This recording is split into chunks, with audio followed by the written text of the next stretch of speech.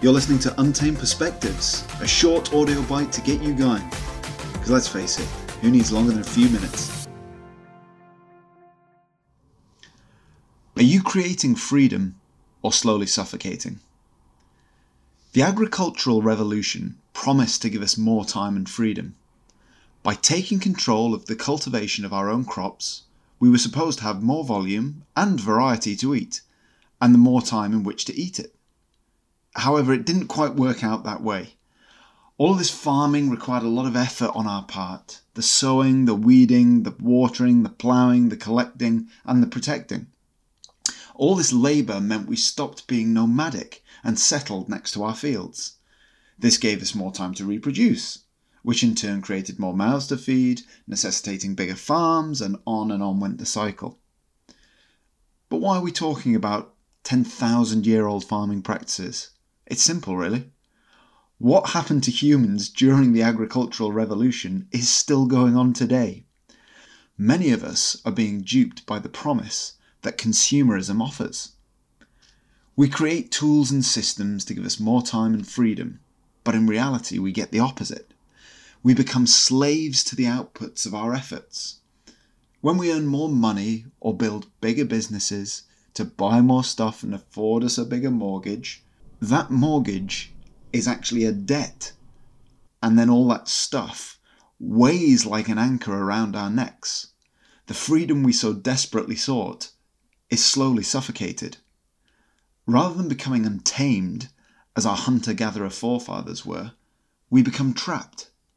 Our lives become ever more complex, and the demands of this self-imposed lifestyle are put ahead of our deepest wishes.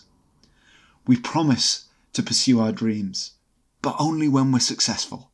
We swear that our next business hire will create more time for us, not take it away. And then we convince ourselves that just one more investment property will yield the cash flow we need to live the life we always wanted. But except we all know that in the vast majority of cases, it doesn't. And it doesn't because we're scared. We're scared of slowing down. We're scared that everything could be taken away from us at any moment. We're scared that we'll have nothing to do in our spare time or people to do it with. We're scared that we'll lose our drive or our purpose. We can create all the systems and teams we want, but if these fears remain, so too will the outcomes. Well, what can we do about it? As with all these things, a great first step is to actually take a step back and ask yourself whether this narrative is playing out in your life. Jim and I both know that it's playing out in ours, and we're highly conscious of it. And I, for one, think about it daily. What thoughts or actions are you taking every day that reinforces this narrative? Is there something you're pursuing in order to create that better future, but it's actually causing you more stress than the benefits you'll ever actually allow yourself to enjoy?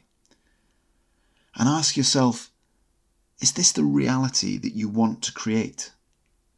If not, how can you start to change your thinking, to break that cycle and start putting your dreams first? Now, as a side note, in case you wish to dismiss this as typical millennial thinking, ignoring the idea of delayed gratification and selfishly putting hedonism ahead of responsibility, I'd like to remind you of the old fable about the two mice. In it, the hard-working mouse, who collected all his stash all through the summer, actually enjoyed the fruits of his labour come winter time. But he didn't spend every winter creating better tools to use next summer. Thanks for listening to Untamed Perspectives. I'm Ed Chalice, and until next time, stay untamed.